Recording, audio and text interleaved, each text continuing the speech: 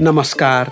ललितपुर काठमाडौँ उपत्यका स्थित digital broadcast initiative equal access DBIEA बाट काठमाडौँमा संरचित संयोजित साप्ताहिक रचनात्मक रेडियो प्रस्तुति लहर समौसर मञ्च।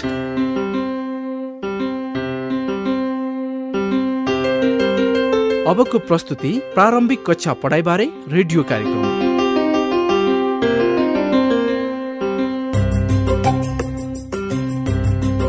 रमाइलो पढाइ दिगो सिकाइ कक्षा 1, 2, 3 का बालबालिकालाई। अब सुनौ प्रारम्भिक कक्षा पढाइबारे शिक्षण विज्ञसँगको कुराकानी। शिक्षकलाई सहयोगी उपाय। नमस्कार, म माया गिरी। प्रारम्भिक कक्षा शिक्षण सहयोगी संवादमा हामीसँग जोडिनु भएकोमा यहाँलाई स्वागत छ। यो कार्यक्रम कक्षा 1, 2, 3 का बालबालिकाहरूको पढाइ र सिकाइलाई सहज बनाउन शिक्षकद्वारा शिक्षककै लागि तयार पारिएको हो। बालबालिकाको पढाइ सिप विकासका लागि ध्वनि सचेतीकरण, लेख्य वर्ण सचेतीकरण, पठन प्रवाह, शब्द भण्डार, बोध र लेखाइ जस्ता तत्त्वहरू आवश्यक छन्। प्रारम्भिक कक्षाका शिक्षक साथीहरूका लागि सहयोगी यिनै महत्वपूर्ण तत्त्वहरू समेटिएको कुराकानीका साथ आज हामीसँग हुनुहुन्छ विज्ञ श्री स्मिता नेपालज्यू। उहाँ लामो समयदेखि शिक्षकहरूका लागि प्रारम्भिक कक्षा पढाइ लगायत अन्य प्रशिक्षण तथा पेशागत विकास कार्यक्रम सञ्चालन गर्दै आउनु भएको छ। म उहाँलाई कार्यक्रममा स्वागत गर्दछु। धन्यवाद मायाजी। स्मिताजी, आज हामी विद्यार्थीहरू आफैले निर्माण गर्न सक्ने पठन सामग्रीका बारेमा कुरा गर्न लागिरहेका छौँ। अवश्य मायाजी, आजको यो विषयवस्तुले पछिल्लो कार्यक्रममा कुरा गरे जस्तै बालबालिकाहरू आफै सक्रिय भई चित्र तथा रङ भर्नेदेखि लिएर तह अनुसारका लेख्य सामग्री निर्माण गरे कार्यमा संलग्न हुने वातावरण निर्माण गर्ने कुरामा जोड दिनेछ। हजुर, पक्कै पनि। विद्यालयहरूमा यस खालको सकारात्मक वातावरण सिर्जना गरी बालबालिकाको सिकाइमा टेवा पुर्याउने र सँगसँगै शैक्षिक सामग्रीका लागि बाह्य स्रोत साधनमा भर पर्नुपर्ने अवस्थामा समेत कमी ल्याउन शिक्षकले के कस्ता काम गर्न सक्नुहुन्छ? शिक्षकहरूले स्वयं सक्रिय भई सामग्री निर्माण, संकलन तथा प्रयोग गर्ने कुरा त महत्वपूर्ण छँदैछ। यसका अतिरिक्त विद्यार्थीहरूलाई पनि विभिन्न किसिमका सामग्री विकास गर्ने अवसर दिनुपर्छ। प्रारम्भिक तहका विद्यार्थीको कुरा गर्दाखेरि धर्का तान्ने, रङ भर्नेदेखि लिएर क्रमशः उनीहरूको स्तर वृद्धि हुँदै जाँदा सोही बमोजिमका सामग्री निर्माण गर्न सक्छन्। साथै अलि माथिल्लो स्तरसम्म पुग्दा उनीहरूलाई आफ्नै विवेक प्रयोग गरेर पनि नयाँ नयाँ पुस्तक वा पाठ्य सामग्रीको निर्माण गर्न उत्प्रेरित गर्न सकिन्छ। तपाईँ हाम्रा शिक्षक साथीहरूलाई यो क्रियाकलाप सुरु गर्नका निम्ति केही सल्लाह वा सुझाव दिन सक्नुहुन्छ? अवश्य। शिक्षक साथीहरूले विभिन्न तरिकाबाट आफ्ना विद्यार्थीहरूलाई यस किसिमका सामग्रीहरू निर्माण गर्न लगाउन सक्नुहुन्छ। यस किसिमका क्रियाकलापले विद्यार्थीको लेखन पद्धतिको पनि विकास गर्छ। जस्तै भर्खरै मात्रै विद्यालय आएका बालबालिकालाई पहिले शिक्षकले पूर्व लेखनका क्रियाकलाप गराउनु पर्छ। जस्तै कलम समात्ने, थोप्ला जोड्ने, धर्का तान्ने, रङ भर्ने, चित्र बनाउने जस्ता क्रियाकलापहरू यो तहमा गराउन सकिन्छ। अनि त्यसपछि त्यसै गरी यो भन्दा माथिल्लो स्तरमा पुगेका बालबालिकालाई क्रमशः अक्षर, शब्द, वाक्य अनि ससाना अनुच्छेद लेख्न लगाउन सकिन्छ र यसमा पनि चित्रको प्रयोग गर्न सकिन्छ। तल्ला तहका कक्षाहरूमा आफूले सिकिसकेका वर्ण र मात्रा प्रयोग गरेर बनाउन सकिने विसङ्केतन पाठहरू राम्रो क्रियाकलाप हुन सक्छन्। यसका लागि आफ्नो घर परिवार, वरपरको वातावरण, पशुपन्छी जस्ता विषयमा क्रियाकलापहरू गराउन सकिन्छ। साथै सन्दर्भ सामग्रीको प्रयोगलाई समेत जोड्न सकिन्छ। यतिखेर उदाहरणका लागि आफूले पढेको कुनै कथाको सार लेख्ने वा त्यसमा आधारित चित्र बनाउने, आफूलाई मन परेको चरित्रको बारेमा एक अनुच्छेद लेख्ने जस्ता क्रियाकलापहरू गराई ती सामग्रीलाई सबैले देख्ने गरी टाँस्ने वा प्रदर्शन गर्ने व्यवस्था मिलाउनु पर्छ। अनि विद्यार्थीले तयार पारेका सामग्रीलाई पाठसँग जोड्ने, सन्दर्भ मिलाएर त्यसमा प्रतिबिम्बन गराउने जस्ता क्रियाकलाप पनि गर्न सकेमा उनीहरूको सक्रियता बढाउन थप सहयोग पुर्याउँछन्। अब अन्त्यमा विद्यार्थीद्वारा निर्मित पठन सामग्रीका के फाइदाहरू छन् यसबारे पनि बताइदिनुहोस् न। सर्वप्रथम त सामग्री निर्माणको यो सम्पूर्ण प्रक्रिया विद्यार्थीहरूका लागि निकै रमाइलो हुनुका साथै उनीहरूको लेखन अभ्यासलाई बढावा दिनका लागि पनि उत्तम मानिन्छ। त्यस्तै न्यून लागतमा धेरै भन्दा धेरै छापा सामग्री निर्माण गर्नका लागि पनि यो तरिकाले सहयोग गर्छ। र विद्यार्थीद्वारा निर्मित पठन सामग्रीहरू विद्यार्थीहरूकै लागि एउटा प्रेरणाको स्रोत पनि हो, किनभने यसमा उनीहरूले आफूले निर्माण गरेको सामग्री सजाइएको देख्छन्, अरू साथीसँग बाँड्न पाउँछन् वा अन्य साथीका सामग्रीहरू पढ्न पनि पाउँछन्। धन्यवाद स्मिताजी। श्रोता, हामी केही हप्तापछि प्रारम्भिक कक्षा पढाइ सम्बन्धी शिक्षण सुझाव सहितको अर्को कुराकानी लिएर आउनेछौँ। हामीलाई सुनिदिनु भएकोमा धन्यवाद। नमस्कार। मेरो पनि नमस्कार। रमाइलो पढाइ दिगो सिकाइ कक्षा 1, 2, 3 का बालबालिकालाई। अब सुनौ प्रारम्भिक कक्षा पढाइ बारे रेडियो नाटक उज्जवल भविष्यको सुरुवात।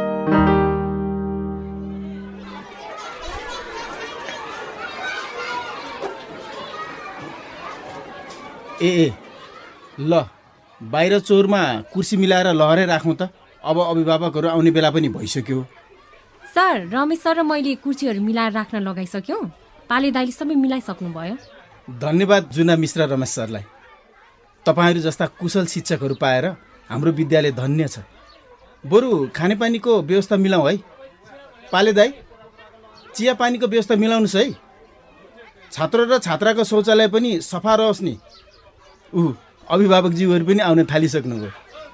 ओहो, नमस्ते ताराका बाबाआमा र ज्योतिका आमालाई पनि। नमस्ते मिस। हिजो बजारमा रमाइलो भेट भयो अघि। तपाईँहरूलाई देखेर धेरै खुसी लाग्यो मलाई।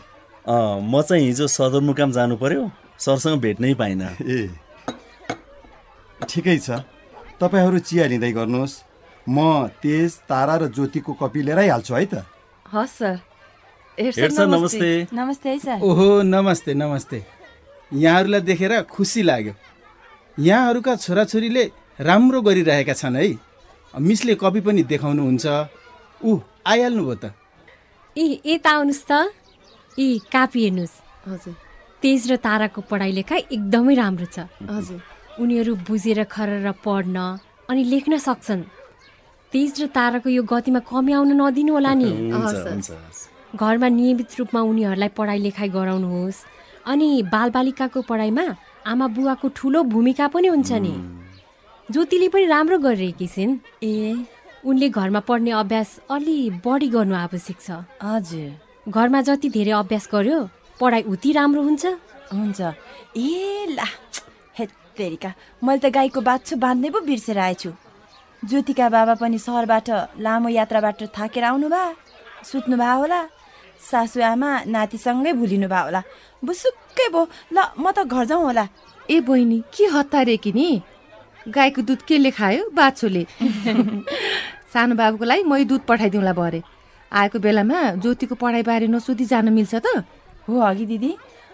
मिस, ज्योतिका लागि चाहिँ मैले के गर्नु पर्ला? तपाईँले आज आएर धेरै राम्रो गर्नुभयो।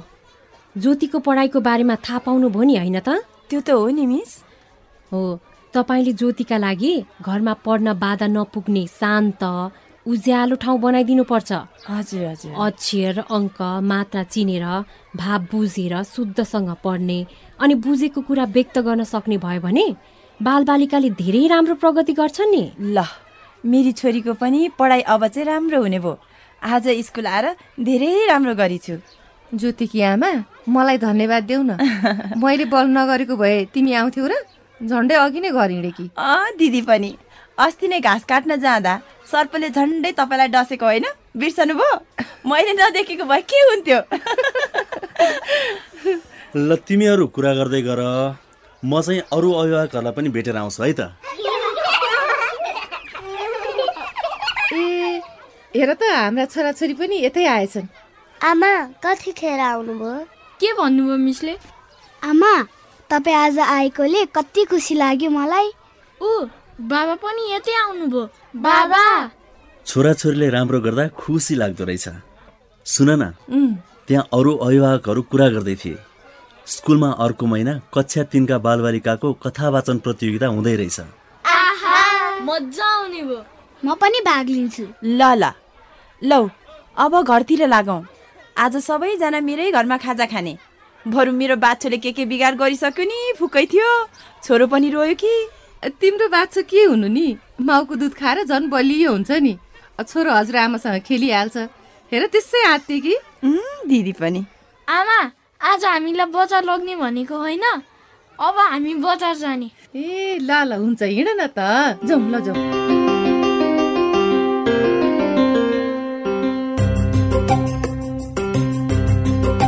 रमाइलो पढाइ दिगो सिकाइ कक्षा 1, 2, 3 का बालबालिकालाई। अब सुनौ प्रारम्भिक कक्षा पढाइबारे विशेष अतिथिसँगको कुराकानी। विशेष अतिथिसँग रमाइलो कथा। नमस्कार, म माया गिरी। कार्यक्रमको यस खण्डमा अतिथिको रूपमा आउनुभएका एक ख्याति प्राप्त व्यक्तिले हामीले यो महिनाको लागि छनौट गरेको पुस्तक पढेर हामीलाई सुनाउनुहुनेछ। यसै गरी उहाँले हामीसँग आफ्नो पढ्ने बानी, बाल्यकालको मनपर्ने पुस्तकहरूका बारेमा बताउनुहुनेछ र आफूले पढ्न सिक्दाको क्षणबारे आफ्ना सम्झनाहरू पनि हामीलाई सुनाउनुहुनेछ। आजको हाम्रा अतिथि हुनुहुन्छ नेपाली फिल्मी क्षेत्रका नायक राजेश हमाल। यहाँलाई स्वागत छ। धन्यवाद। नमस्कार सबैलाई। राजेशजी, तपाईँ यसरी सफल र लोकप्रिय हुनुको पछाडि पढाइ एउटा महत्वपूर्ण पक्ष रहँदै आएको छ। अतिथि पाठक खण्डमा यो महिनाको लागि हामीले छनौट गरिएको पुस्तकको अंश तपाईले पढेर सुनाउनु भन्दा पहिले हामी तपाईसँग प्रारम्भिक कक्षा पढाइका सम्बन्धमा केही प्रश्नहरू सोध्न चाहन्छौँ। अवश्य, भइहाल्छ। मेरो पहिलो प्रश्न, तपाईँ प्रारम्भिक कक्षामा पढ्दै गर्दा तपाईका रुचिका पुस्तकहरू कुन कुन थिए? दन्ते कथाहरू पढ्थे र अलिकति 2-3 क्लासमा पुगिसकेपछि चाहिँ नि अंग्रेजी पुस्तकहरू पनि पढ्न थाले। त्यो बेलामा हार्डी बोइजको सिरिजहरू धेरै हुन्थ्यो, त्यो पढ्थे म। तपाईलाई सम्झना छ यी पुस्तकहरूमा तपाईलाई सबैभन्दा मनपर्ने कुरा के थिए? अहिलेसम्म चाहिँ एकदम रोचक लाग्ने एउटा न्याउरी मारी पछुतो भन्ने पनि थियो, त्यो पनि म सम्झन्छु। हार्डी बोइजमा विशेष गरिकन त्यो उमेरका केटाहरूलाई नै एउटा पात्रहरू बनाइन्थ्यो होइन, उनीहरूले गरेका विभिन्न एडभेन्चर्सहरू हुन्थे। तपाईले कसरी पढ्न सिक्नुभयो सम्झना छ? अनि सिकाइ प्रक्रियाबारे तपाईँ के सम्झनुहुन्छ? एउटा व्यवहारिक किसिमले चाहिँ नि कसरी अध्ययन गराउन सकिन्छ, कसरी सामग्रीहरूको चाहिँ विद्यार्थीहरूले अध्ययन गरेको छ त्यसलाई कसरी उहाँहरूले चाहिँ नि सही ढङ्गबाट बुझ्नुहुन्छ, खालि रटेर मात्रै नभएर अनि आफूले साँच्चीकै चाहिँ नि त्यसलाई बुझेर पढ्न सक्ने किसिमको नै गाइडेन्स दिनुहुन्थ्यो टिचरहरूले मलाई। यसरी पढ्नु रमाइलोको लागि मात्र थियो वा कुनै पाठ वा गृह कार्यको रूपमा हुने गर्दथ्यो राजेशजी? प्रारम्भिक वर्षहरूमा चाहिँ नि म साध्यै आफ्नो गृह कार्यमा चाहिँ नसिद्ध्याइकन त्यसलाई पूर्ण नगरिकन सुत्दिन थिएँ म। तपाईले सानो छँदा पढ्न सिक्नका लागि मेहनत नगर्नु भएको भए अहिले तपाईँको जीवन कस्तो हुने थियो होला? प्रारम्भिक शिक्षा यो जीवनको अर्को पाटो हो नै जस्तो लागेको थियो मलाई बच्चा हुँदाखेरि। शिक्षा नभएको भए चाहिँ नि अब म कलाकारै भए पनि हिरै भए पनि केही न केही चाहिँ नि केही कुराहरू खड्केको चाहिँ महसुस हुन्थ्यो होला मलाई। आफ्नो व्यक्तिगत कथाहरू हामीलाई सुनाइदिनु भएकोमा धेरै धेरै धन्यवाद। अब म तपाईँलाई यस महिनाको छनौटको लोकप्रिय पुस्तक हाम्रा श्रोता सामु वाचन गरेर सुनाइदिनु हुन अनुरोध गर्दछु राजेशजी। भइहाल्छ। पुस्तकको नाम विवेकको काम, लेखक विभूषा पराजुली, प्रकाशक नेपाल सरकार शिक्षा मन्त्रालय पाठ्यक्रम विकास केन्द्र सानो ठिमी। एउटा घर थियो, घरको भर्याङमुनि कमिलाको गोलो थियो। गोलाका सबै कमिला मेहनती थिए, उनीहरू समयमै खानाको जोहो गर्थे। सबै कमिला दिन रात काममा जुट्थे। विवेक नाम गरेको कमिला भने काम नगरी आनन्दले बसिरहन्थ्यो। विवेक, तिमी किन काम गर्दैनौ? एउटा कमिलाले सोध्यो। म काम गर्छु त, विवेकले भन्यो। तिमीहरूले देखेनौ म आकाशको बादल हेरेर बसिरहेको छु। अर्को दिन विवेक ढोकामा बसेर बाहिर हेरिरहेको थियो। एउटा ठिटो कमिलाले विवेकलाई जिस्काउँदै सोध्यो, अहिले चाहिँ के काम गरेको त विवेक? देखेनौ म पानी परेको हेरिरहेको छु, त्यो पनि कुनै काम हो त? अनि के त, यो पनि त कामै हो नि। अर्को दिन बेसरी हावाहुरी चल्यो। सबै कमिला गोला भित्रै एक ढिक्का भएर बसे। विवेक भने झ्यालबाट बाहिर चिहाइरहेको थियो। के तिमी अहिले पनि काम गरिरहेकै हो त? बुढो कमिलाले सोध्यो। हो त, म सधैँ केही न केही गरिरहेको हुन्छु, विवेकले भन्यो। एक दिन विवेक आकाशतिर हेरेर बसिरहेको थियो। उसले आकाशमा काला बादलहरू देख्यो। विवेक हत्त नपत्त गोलामा फर्कियो। उसले खानेकुरा खोज्न जान लागेका आफ्ना साथीहरूलाई भन्यो, बाहिर कोही पनि नहो है, ठुलो पानी पर्दैछ। विवेकको कुरा कसैले सुनेनन्। 7 कमिला बाहिर निस्के। एकैछिनमा मुसलधारे पानी पर्यो। ती कमिलालाई पानीले बगायो। रातभरि पानी पर्यो। गोलाका कमिलाहरू खानेकुरा खोज्न जान सकेनन्। विवेक गोलाको मुखबाट बाहिर हेरिरहेको थियो। बुढो कमिलाले सोध्यो, के तिमी अहिले पनि काम गरिरहेकै छौ त? अवश्य, म खुसीको कुरा सुनाउन लागिरहेको छु। सबै कमिलाका कान ठाडा भए। उसले रातो रातो देखिएको आकाशतिर हेर्दै भन्यो, अब केही क्षणमा हामी बाहिर जान सक्छौँ। अब पानी पर्दैन, बतास पनि चल्दैन, बाहिर थुप्रै गणेउला भेटिने छन्। सबै कमिला खुसी भए। उनीहरू लाम लागेर बाहिर आए। धेरै पर जानै परेन, गोलाको नजिकै गणेउला भेटिए। कुराकानीका लागि यहाँलाई धेरै धेरै धन्यवाद। धन्यवाद। आजको कार्यक्रममा हामीले नेपाली फिल्मी क्षेत्रका नायक सुपरस्टार राजेश हमालसँग कुराकानी गर्यौं। श्रोता, हामी केही हप्तापछि छिट्टै विशेष अतिथिसँग फेरि आउनेछौं। यतिन्जेल कार्यक्रममा सँगै रहेर साथ दिनुभएकोमा धन्यवाद। नमस्ते। रमाइलो पढाइ दिगो सिकाइ कक्षा 1, 2, 3 का बालबालिकालाई। हामी अहिले सुन्दैछौँ ललितपुर काठमाडौँ उपत्यका स्थित digital broadcast initiative equal access DBI-EA-बाट काठमाडौँमा संरचित संयोजित साप्ताहिक रचनात्मक रेडियो प्रस्तुति लहर समौसर मञ्च।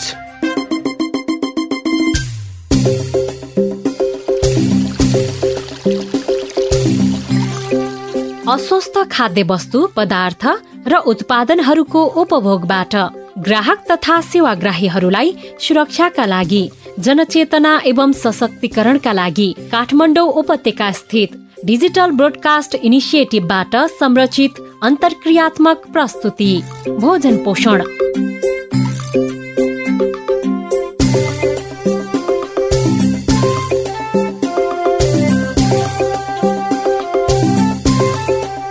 नमस्कार। साप्ताहिक अन्तर्क्रियात्मक रेडियो प्रस्तुति कार्यक्रम लहर भोजन पोषणको यस नयाँ खण्डका साथमा आएका छौँ। म उपेन्द्र र म अचला। जीवनका लागि आधार खाद्य र खाना अनि हाम्रो जीवनशैलीले स्वीकारेका खाद्य वस्तु, पदार्थ र उत्पादन अनि हाम्रो स्वास्थ्यसँग यसको अन्तर सम्बन्धबारे जानकारी गराउन हामी यस मञ्चमा तपाईसँगै छौँ। आज रेडियो प्रस्तुति लहर भोजन पोषणको तेस्रो भेटघाट कार्यक्रममा आज हामी फुड सेफ्टी वा खाद्यान्न सुरक्षा अर्थात् खानेकुरा सुरक्षित राख्ने विधि र सुरक्षित खानेकुरा खानुका फाइदाहरूका बारेमा छलफल गर्नेछौँ। सुरुमा भने हामीलाई धनगढी कैलाली सुदूरपश्चिम प्रदेशका प्रिय सहभागी श्रोताले पठाउनु भएको यो IVR फिडब्याक। नमस्ते, मेरो नाम नैनसुक राणा, धनगढी उपमहानगरपालिका अनि वडा नम्बर चाहिँ 6 कैलाली जिल्लामा पर्छ। मैले चाहिँ यो भोजन पोषण कार्यक्रम आज सुनेको अनि एकदमै राम्रो छ। हाम्रो स्वास्थ्यको लागि पनि जानकारी एकदमै मिल्छ यो कार्यक्रमबाट। कसरी आफ्नो शरीरलाई स्वस्थ बनाउने अर्थात् स्वाद भन्दा पनि स्वास्थ्यको लागि बढी प्रयास गरेको सुने मैले। एकदमै राम्रो कुरा हो यो, किनकि आजकल मानिसहरू अधिकांश स्वास्थ्य भन्दा पनि स्वादमा बढी गइरहेको छ। यो कार्यक्रमले एकदमै प्रभाव पार्ने छ यो मैले आशा गरेको छु र यो कार्यक्रम मैले निरन्तर पनि सुन्ने छु भन्न चाहन्छु। आज हामी आफू र आफ्नो परिवारले खाने खानेकुरालाई सुरक्षित राख्ने तरिकाहरू र सुरक्षित खानेकुरा खानुको महत्त्वका बारेमा कुराकानी गर्नेछौँ। दैनिक हाम्रो 331 जना व्यक्तिहरू जो अकालको मृत्युहरूमा पर्नु भएको छ। त्यो भनेको हृदयघात, डायबिटिज, किडनी फेलियर, क्यान्सर इत्यादिबाट यसलाई नसर्ने रोग भनिन्छ। त्यसै गरी आफू र आफ्नो परिवारलाई विषाक्त खानाले हुने रोग वा स्वास्थ्य जोखिमबाट बच्नका लागि खानेकुरालाई कसरी सुरक्षित राख्ने भन्ने सेरोफेरोमा हाम्रा साथी सहकर्मीहरूको बीचको कुराकानी सुन्नेछौँ। आहा, ओखलढुङ्गाको हाट बजारमा त सबै प्रकारका सन्तुलित भोजनका परिकार प्रशस्त उपलब्ध रहेछन्। हामीले भन्ने गर्छौँ नि, हरेक बार खाना चार भनेर।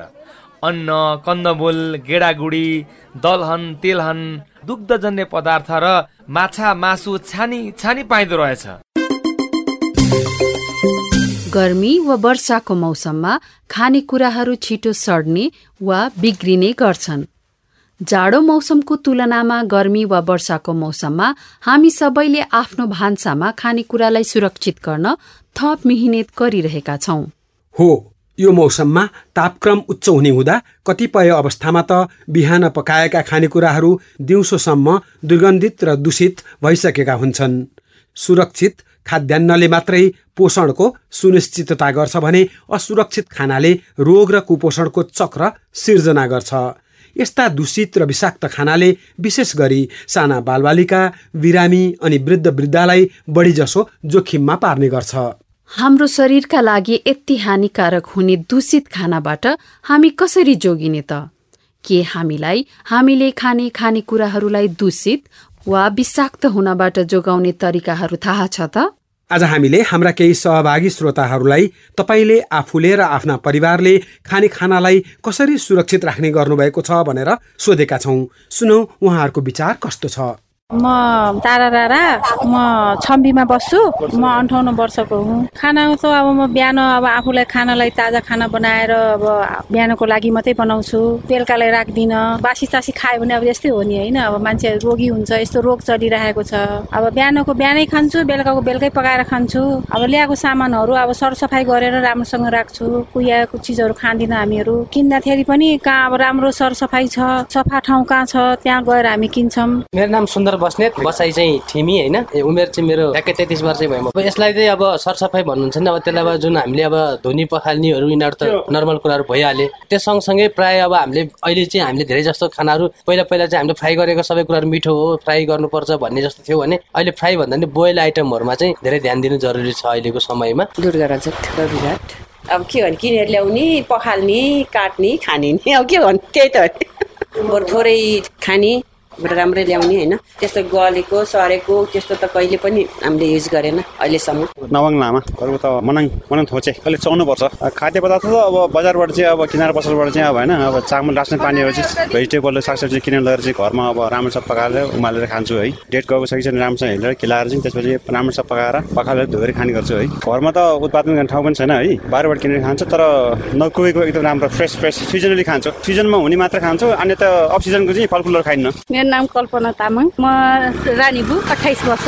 साग सब्जी दालहरू हेरेर अब राम्रो छ भने लिएर आउने, राम्रो छैन भने नल्याउने। पसल गएर नि सामानहरू राम्रो छ भने आफूलाई राम्रो लाग्यो भने ल्याउने गरेको छ। ताजा छ भने ल्याउँछु, न त ल्याउँदिनँ। बिहान पकाए बेलुकै पकाउनु पर्ने गरेर बनाउँछौँ। खाना फ्याल्ने पनि गर्ने गरे होइन। हिरबहादुर श्रेष्ठ कविघाट। मेरो एकाउन्नलाई खाद्यान्न सामानहरूको डेट एक्सपायर हो कि त्यति हेरेर उगाउनु पर्यो हामीले होइन। ठकुनी आबै एक साले शान्ति चोकमा त्यही मन्दिरमा त्यो उयो आलु सालु यस्तै गुन्द्रुक हाल्यो खायो। त्यही हो सागपात मासु पैसा भयो भने खान्छ, नभए खाँदैन। धोयो अन्त भुट्यो, बसेरी भुट्यो, पानी हाल्यो, मसला हाल्यो, अदुवा लसुन हाल्यो अनि। मेरो नाम हो चन्द्रकुमारी चन्दुका। ठाउँ यो जाउलाखेल 54 भयो। सफामा अब यस्तो किरासिरा नपरेको होइन राम्रो लिएर आउँछु म। बनाउँदा नि राम्रै तरिकाले बनाउँछु। नुन मसला राम्रै लिएर आउँछु म। हेरिन्छ, लेभल हेरिन्छ। त्यसमा त अब आफूले विचार गरेर हेरेर होइन राम्रो ठाउँमा राम्रो तरिकाले खानु पर्यो। आफूले र आफ्ना परिवारले खाने खानालाई सुरक्षित राख्न हाम्रा केही श्रोता सहभागीहरूले अपनाउनु भएका उपायहरूबारे हामीले भर्खरै सुन्यौं। नराम्रा तथा दूषित खानाबाट लाग्ने रोगहरूबाट बच्नका लागि खाद्यान्नलाई त्यसका उत्पादनदेखि त्यसको भण्डारण, प्याकेजिङ, वितरण र उपभोगसम्मका सबै चरणहरूमा सुरक्षित राख्नु जरुरी हुन्छ। यसका लागि विभिन्न चरणहरूमा विभिन्न मानिस वा समूहको भूमिका महत्त्वपूर्ण हुन्छ। उदाहरणका लागि उत्पादकले खाद्यान्न उत्पादन गर्दा विषाक्त वा रासायनिक मलको प्रयोगलाई कम गर्ने, खाद्यान्न प्याकेजिङ र वितरणको जिम्मा लिएकाहरूले अत्यधिक प्रशोधन र रसायनको प्रयोग कम गर्ने, भण्डारण गर्दा बाढी किरा आदिबाट जोगाएर नकुहिने गरी भण्डारण गर्ने अनि उपभोग गर्दा खाद्यान्नको पोषण तत्त्व नष्ट नहुने तरिकाले तयार गरेर उपभोग गर्न सकिन्छ। यसो गर्दा मात्रै सुरक्षित खाद्यान्नको अवधारणा लागू भएको मान्न सकिन्छ। हुन त खाद्यान्नलाई सुरक्षित गर्ने कुरा सबैको साझा जिम्मेवारीको विषय हो, तर उपभोक्ता र खानेकुराको बरव्यवहार गर्ने व्यक्तिको भूमिका यसमा अझ महत्त्वपूर्ण हुन्छ। विशेष गरी खाद्यान्नका लागि बजारमा भर पर्नुपर्ने हुँदा बजारमा किनेका खानेकुरालाई यसको पोषण तत्त्व कायम हुने गरी भण्डारण गर्नु, पकाउनु वा तयार पार्नु अत्यन्त महत्त्वपूर्ण छ। उपभोक्ता र खाद्यान्नको बरव्यवहार गर्ने व्यक्तिले खाद्यान्नलाई सफा राख्ने, पाकेका र काँचा खानेकुराहरूलाई छुट्याएर राख्ने, पकाएर खाने खानेकुराहरूलाई राम्ररी पकाएर मात्रै खाने र खानेकुरासँग बरव्यवहार गर्दा सफा र सुरक्षित पानीको प्रयोग गर्नुपर्छ। यसरी सुरक्षित खानाका बारेमा आज हामीले वरिष्ठ जनस्वास्थ्य विज्ञ डाक्टर रिता थापासँग संवाद गरेका छौं। सुनौ उहाँसँगको यो कुराकानी। रिता डाक्टर साहब, कसरी हामीले खानेकुरालाई सुकाउन अथवा ढुसीबाट जोगाउन सक्छौँ? अहिले नेपालमा मैले पनि आफूले एउटा किनेर ल्याएको छु। सोलर ड्रायर भन्ने एउटा हामीले नेपालमा बन्दो रहेछ है, कीर्तिपुरमा बनाउँदो रहेछ। त्यो सोलर ड्रायर एउटा राखेपछि नि यो ढुसी आउने प्रब्लम मेरो कम भयो, मेरो आफ्नो अनुभव भएको प्रब्लम। तर सबै ठाउँमा सोलर ड्रायर त जान्दैन होला, त्यस कारणले अब सकभर चाहिँ नि घाम लागेको बेलामा हत्रपत्र घाममा सुकाउने त्यही हो। ट्रेडिसनल विजडम जस्तै हाम्रो गुन्द्रुक बनाउने भन्ने भयो होइन, कुहिएर जाने सागहरूलाई पहिले नै हामी सुकाउँछौँ घाम लागेको बेलामा। तर अहिलेको मनसुनमा त सुकाउनु पनि गाह्रो छ होइन, यो पानी परिरहेछ, यो गरिरहेछ। अरू सेकाउने हाम्रो सुकुटी बनाउँछौँ नि, त्यो पनि एउटा ट्रेडिसनल हो। यो फुड सेफ्टी अथवा खाद्य सुरक्षा जति आधुनिकीकरण भयो, मानिसहरू प्याकेज्ड अथवा प्रोसेस्ड अथवा अल्ट्रा प्रोसेस्ड फुडहरूमा धेरै भर पर्न थाले। अब त्यस्तो किसिमको खाना नभइकन पनि सम्भव छैन जीवन। यसबाट जुन असुरक्षा छ अथवा यसबाट जुन हानि हुनेछ, यो विरुद्ध कसरी सुरक्षित हुने हामी? यसैको कारणले अहिले हुन त हामी अहिले कोभिड मृत्युबाट पनि हाहाकार भएको छौँ। त त्योभन्दा बढी मृत्यु दैनिक हाम्रो 331 जना व्यक्तिहरू जो अकालको मृत्युहरूमा पर्नु भएको छ। त्यो भनेको हृदयघात, डायबिटिज, किडनी फेलियर, क्यान्सर इत्यादिबाट यसलाई नसर्ने रोग भनिन्छ। त्यसको मुख्य कारणहरूमध्ये त्यसका कारकहरू छन्। त्यसमध्ये एउटा भनेको चाहिँ नि यो म यसलाई शब्दलाई युज गर्छु, जङ्क फुड, पत्रु खाना नेपालीमा। यो पत्रु खानामा हामी अहिले मैले केटाकेटीहरूसँग अलिकति अध्ययन गरेको छु, स्कुलको बालबालिकाहरूसँग। मलाई बडा चिन्ता लागेर आउँछ कि हाम्रो केटाकेटीहरूलाई हामीले बाध्य बनाउँछौँ यही कुरा खाऊ भनेर। किनभनेदेखि हाम्रो दैनिक खाजा जुन खाइन्छ, अब जस्तै विभिन्न परिवारमा त सरकारले पनि त्यसलाई हेर्नुपर्छ, अहिले पनि गरिरहेको छ देवा खाजा भनेर के ल्याइरहेको छ शिक्षा मन्त्रालयले। तर यसमा चाहिँ नि के भयो त भनेदेखि चटपटी किनेर खाने। मैले इलामको स्कुलमा देखाएको छु, लाइन लागेर बच्चाहरू 15-20 रुपियाँ खर्च गरेर पत्रु खाना किन्ने, विच इज चटपटे खाना। चटपटेमा केही पनि छैन, न त्यसमा पौष्टिक तत्त्व छ, न त्यसलाई एनर्जी दिने केही छ। त के छ त भने त्यसमा खालि हानिकारक तत्त्वहरू छ, जसले गर्दाखेरि हामीलाई क्यान्सर, डायबिटिज, मधुमेह, डायबिटिज, रक्तचाप इत्यादिको हुन्छ है। अहिले हामीले यो अब यो के भनौँ, विश्वव्यापीकरण भनौँ या के एउटा समाजमा जुन परिवर्तन आइरहेछ, त्यसले गर्दाखेरि आफ्नो हाम्रो सधैँ घरमा पाक्ने खाजाहरू हामीले बिर्सिँदै गइरहेछौँ र हामीले यही यस्ता कुराहरू प्याकेटमा बनेर आएको कुराहरू तुरुन्त किनेर तुरुन्त खान पाउने होइन।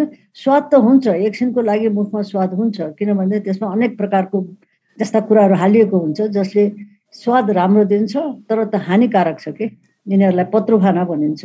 त्यस्तो व्यापक छ अहिले। यसका उत्पादक भनौँ अथवा होलसेलर भनौँ अथवा डिलर भनौँ अथवा रिटेलर भनौँ, यिनीहरूले यसमा के भूमिका निर्वाह गर्न सक्छन् जसले गर्दा आधुनिकीकरणसँग यस्ता खानेकुराहरू बजारमा अब आउँछन्, आउने नै भए, पानी, दुध सबै चिजलाई प्रोसेस गर्न पर्यो। यो जुन उत्पादक र व्यापारी समुदाय कसरी यसमा बढी इमान्दार हुन सक्छन् त?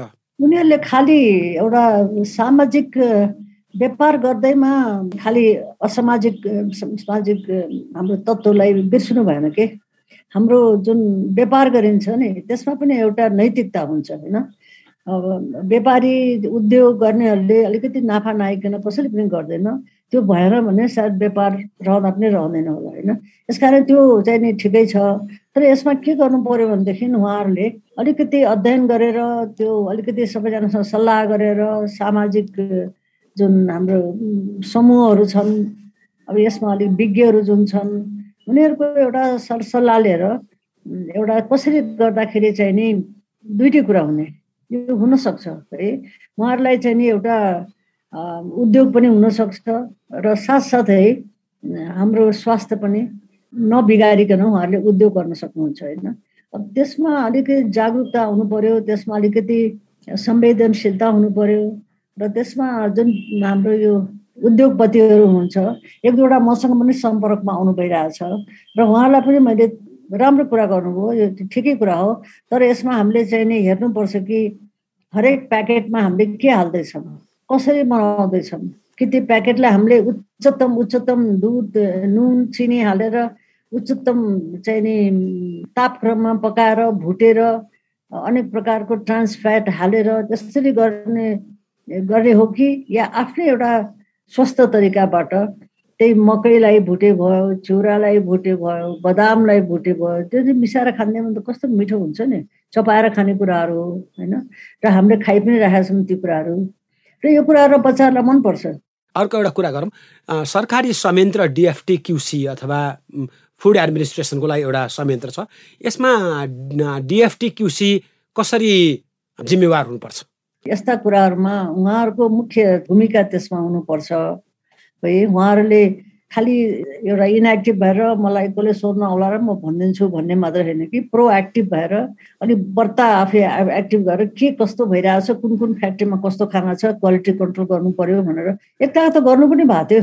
मैले त्यो एकताको त त्यो धेरै नै केमिकल फर्टिलाइजरहरू हालेको खानाहरू आयो भनेर मैले सुने पनि थिएँ र उहाँहरूले त्यसमा त्यो आजकल चाहिँ नि सुनिँदैन के हो, कोभिडले पनि उहाँहरूलाई पनि सदाइरहेको छ कि। तर त्यस्तो किसिमको प्रोएक्टिभ लिएर उहाँहरूले जनचेतना जगाएर त्यो फुड इन्डस्ट्रीको मान्छेहरूलाई, व्यापारीहरू जुन हुनुहुन्छ, उहाँहरू उद्योगपतिहरू हुनुहुन्छ, उहाँहरूलाई पनि राखेर एउटा कुरा बुझायो भने त सबै बुझिहाल्छ नि। उनीहरूको पनि त केटाकेटी हुन्छ नि होइन र, उद्योगपतिहरूको पनि केटाकेटीहरू हुन्छन् र उनीहरूले त्यो बुझ्छन् जस्तो लाग्छ मलाई। तर हाम्रो एप्रोच अलिकति प्रोएक्टिभ हुनुपर्छ।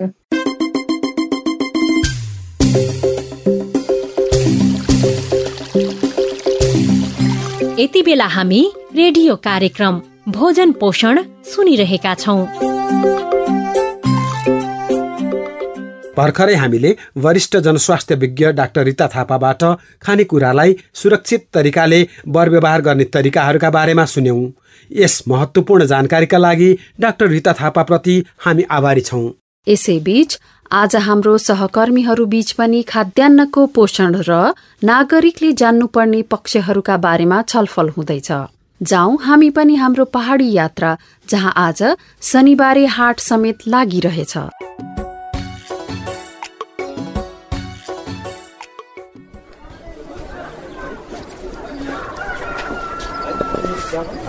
यहाँहरू पत्रकार, सञ्चारकर्मी सबैलाई हाम्रो कृषि ज्ञान केन्द्रमा भ्रमण गरिदिनु भएकोमा हृदयदेखि नै धन्यवाद छ है।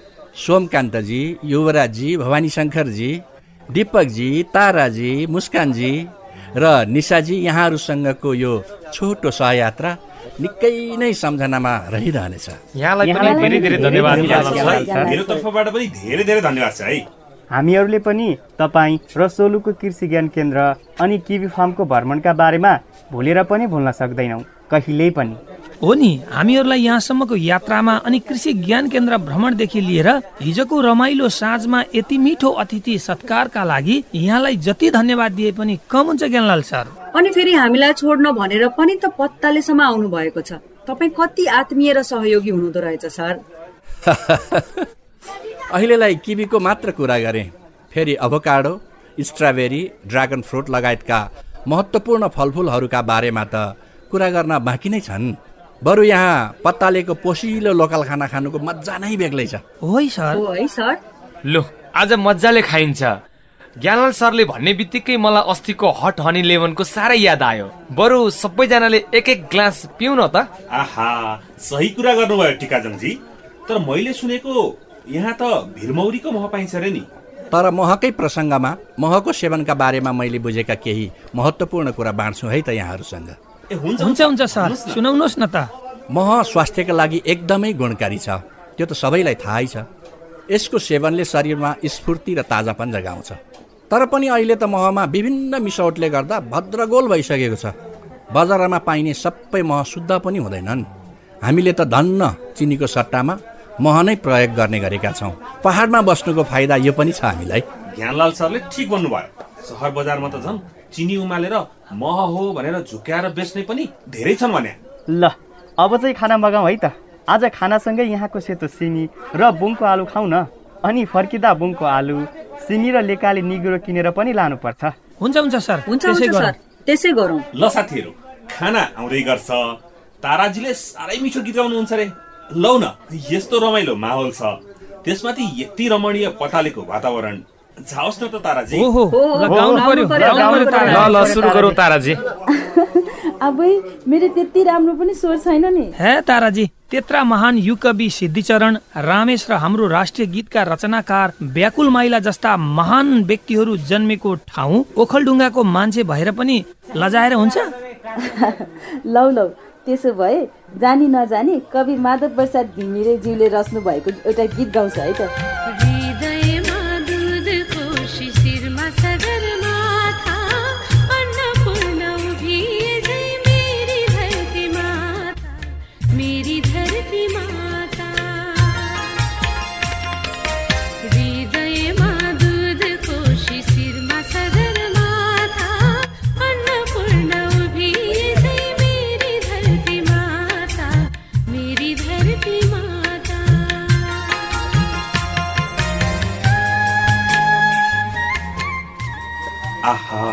ताराजी कति राम्रो प्रकृति प्रेमको गीत रहेछ अनि स्वर पनि साह्रै मिठो है।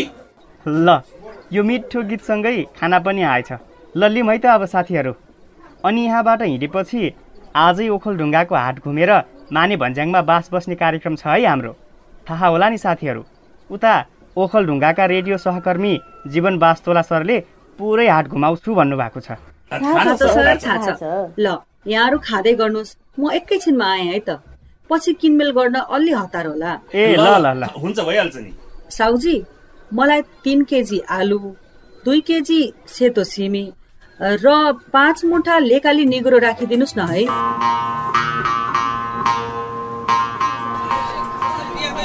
ल हाम्रो ओखलढुङ्गाको हाट बजार चाहिँ यही नै हो। क्या राम्रो रहेछ। सोलु ओखलढुङ्गा खोटाङदेखि मानिसहरूले आफ्ना वस्तुहरू ल्याएर हाट बस्छन्। अनि यहाँको खासियत चाहिँ यहाँ त अनेकौं अनौठो र ताजा वस्तुहरू पाइन्छ। अनि पूर्वकै ठुलो र आकर्षक हाट पनि हो। अहिले महामारीको कारणले गर्दा मात्रै अलि थोरै किनमेल भइरहेको छ, नत्र त साताभरि नै ठुलो भिड हुन्थ्यो नि यहाँ, कुरै नगरौँ। आहा कस्तो राम्रो। अनि ताजा तरकारी, फलफुल, कुखुरा, हाँस, खसी बोकाहरू पनि बेच्न राखेको रहेछ। सामान किन्ने बेच्ने दुवैले कस्तो मजाले जनस्वास्थ्यका मापदण्ड पालना गर्दै लाइनमा बसेर किनमेल गर्दै रहेछन्। भन्या अझ ऊ त्यहाँ त दलहन तेलहनका सामानहरू पनि रहेछन्। अनि दुग्धजन्य परिकारहरू पनि कस्तो मजाले सजाएर राखेको रहेछ नि यतातिर। आहा ओखलढुङ्गाको हाट बजारमा त सबै प्रकारका सन्तुलित भोजनका परिकार प्रशस्त उपलब्ध रहेछन्। हामीले भन्ने गर्छौं नि हरेक बार खाना चार भनेर। अन्न, कन्दमूल, गेडागुडी, दलहन, तेलहन, मरमसला, फलफुल, तरकारी अनि दुग्धजन्य पदार्थ र माछा मासु छानी छानी पाइँदो रहेछ। हो रहेछ सर। फेरि उपभोक्ताहरूले पनि कस्तो मजाले प्याकेजिङ गरेको खानाको लेबलिङ र डेट हेरेर किनिरहेका रहेछन्। त्यहाँ एकजना दिदीले अघि हेर्दै हुनुहुन्थ्यो अनि साउजीले पनि कति राम्ररी बताइरहनु भएको थियो। एकछिन है, कस्तो राम्रो माइकिङ गरिरहेको छ, सुनौ है सबैजनाले एकछिन। महत्त्वपूर्ण जानकारी। खाना जहिले पनि धोएर सफा गरेर मात्र खाने गरौँ। पकाएर खाने खाना राम्ररी पकाएर मात्र खाने गरौँ। विशेष गरी माछा मासु राम्ररी पकाएर खाने गरौँ। काँचो माछा मासु र तरकारी कहिले पनि सँगै नराखौं। लामो समयसम्म खाना नराखौं र त्यस्ता खाना नखाऊ।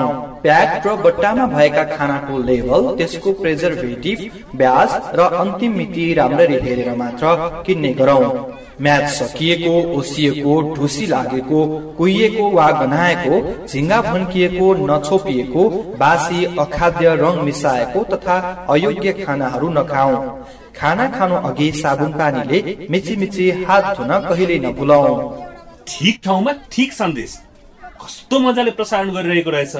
हो, यसरी माइकिङ र प्रचार प्रसार गरेपछि पो बल्ल नागरिकहरू सुसूचित हुन्छन् र सचेत हुन्छन् अनि खानपानका कारण लाग्ने विभिन्न रोगहरूबाट बस्न सक्छन्, होइन त साथी हो?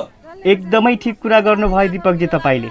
अझै यस्ता सन्देशहरू त रेडियो, टेलिभिजन, पत्र पत्रिका सबैबाट धेरै भन्दा धेरै व्यापक प्रचार प्रसार गर्न सकिन्छ। खाद्य सुरक्षाको सवाल जुन छ, ल है साथीहरू, ल आयो है लोकल भाले कुखुरी कहाँ। लौ तपाईले किन्नु भएको? आहा ओहो गजब गर्नुभएछ। ल सुन्नु साथीहरू, यति पछि भेट भएको छ। युवराजीले केही गर्न सकेन भनेर पछि गुनासो नगर्नु होला भनेर झ्याप्प 2 केजीको लोकल भाले किनिदिएको नि। आज साँझको माने भन्ज्याङको डिनर लोकल भालेसँग मेरो व्यक्तिगत तर्फबाट यहाँहरूको लागि। हुर्रे, ल धन्यवाद छ है युवराज सर। भनेपछि आज साँझको माने भन्ज्याङको बास निकै रमाइलो हुने भयो। ल त्यसो भए लागौ न त। हाट पनि घुमिहालियो, किनमेल पनि धुमधामै भयो। लागौ सर, लागौ।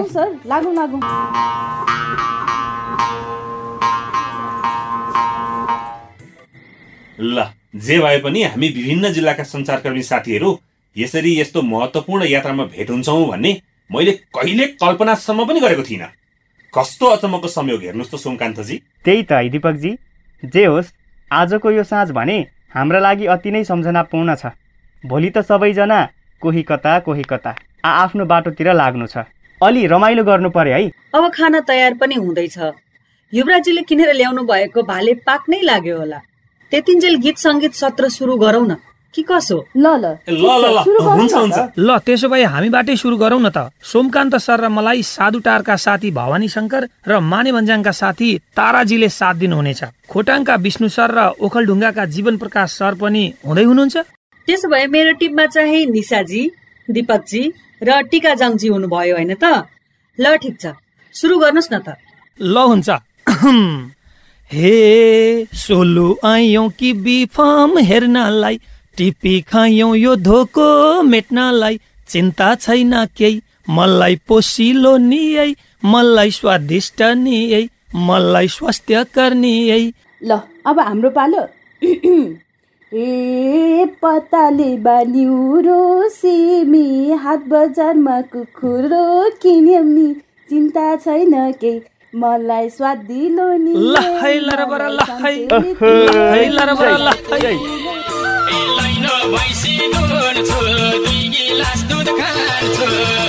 मलाई पोसिलो नि पैसे पाले गाउँतिर झरेर, चिन्ता छैन के बुढा पनि छन् पुरा बुद्धि नि, ठुला भैँसी पाल्या छन् बुद्धि नि, चिन्ता छैन के देख्यो बेच्नलाई जान्छु, ठेक्कीकोमै खान्छु।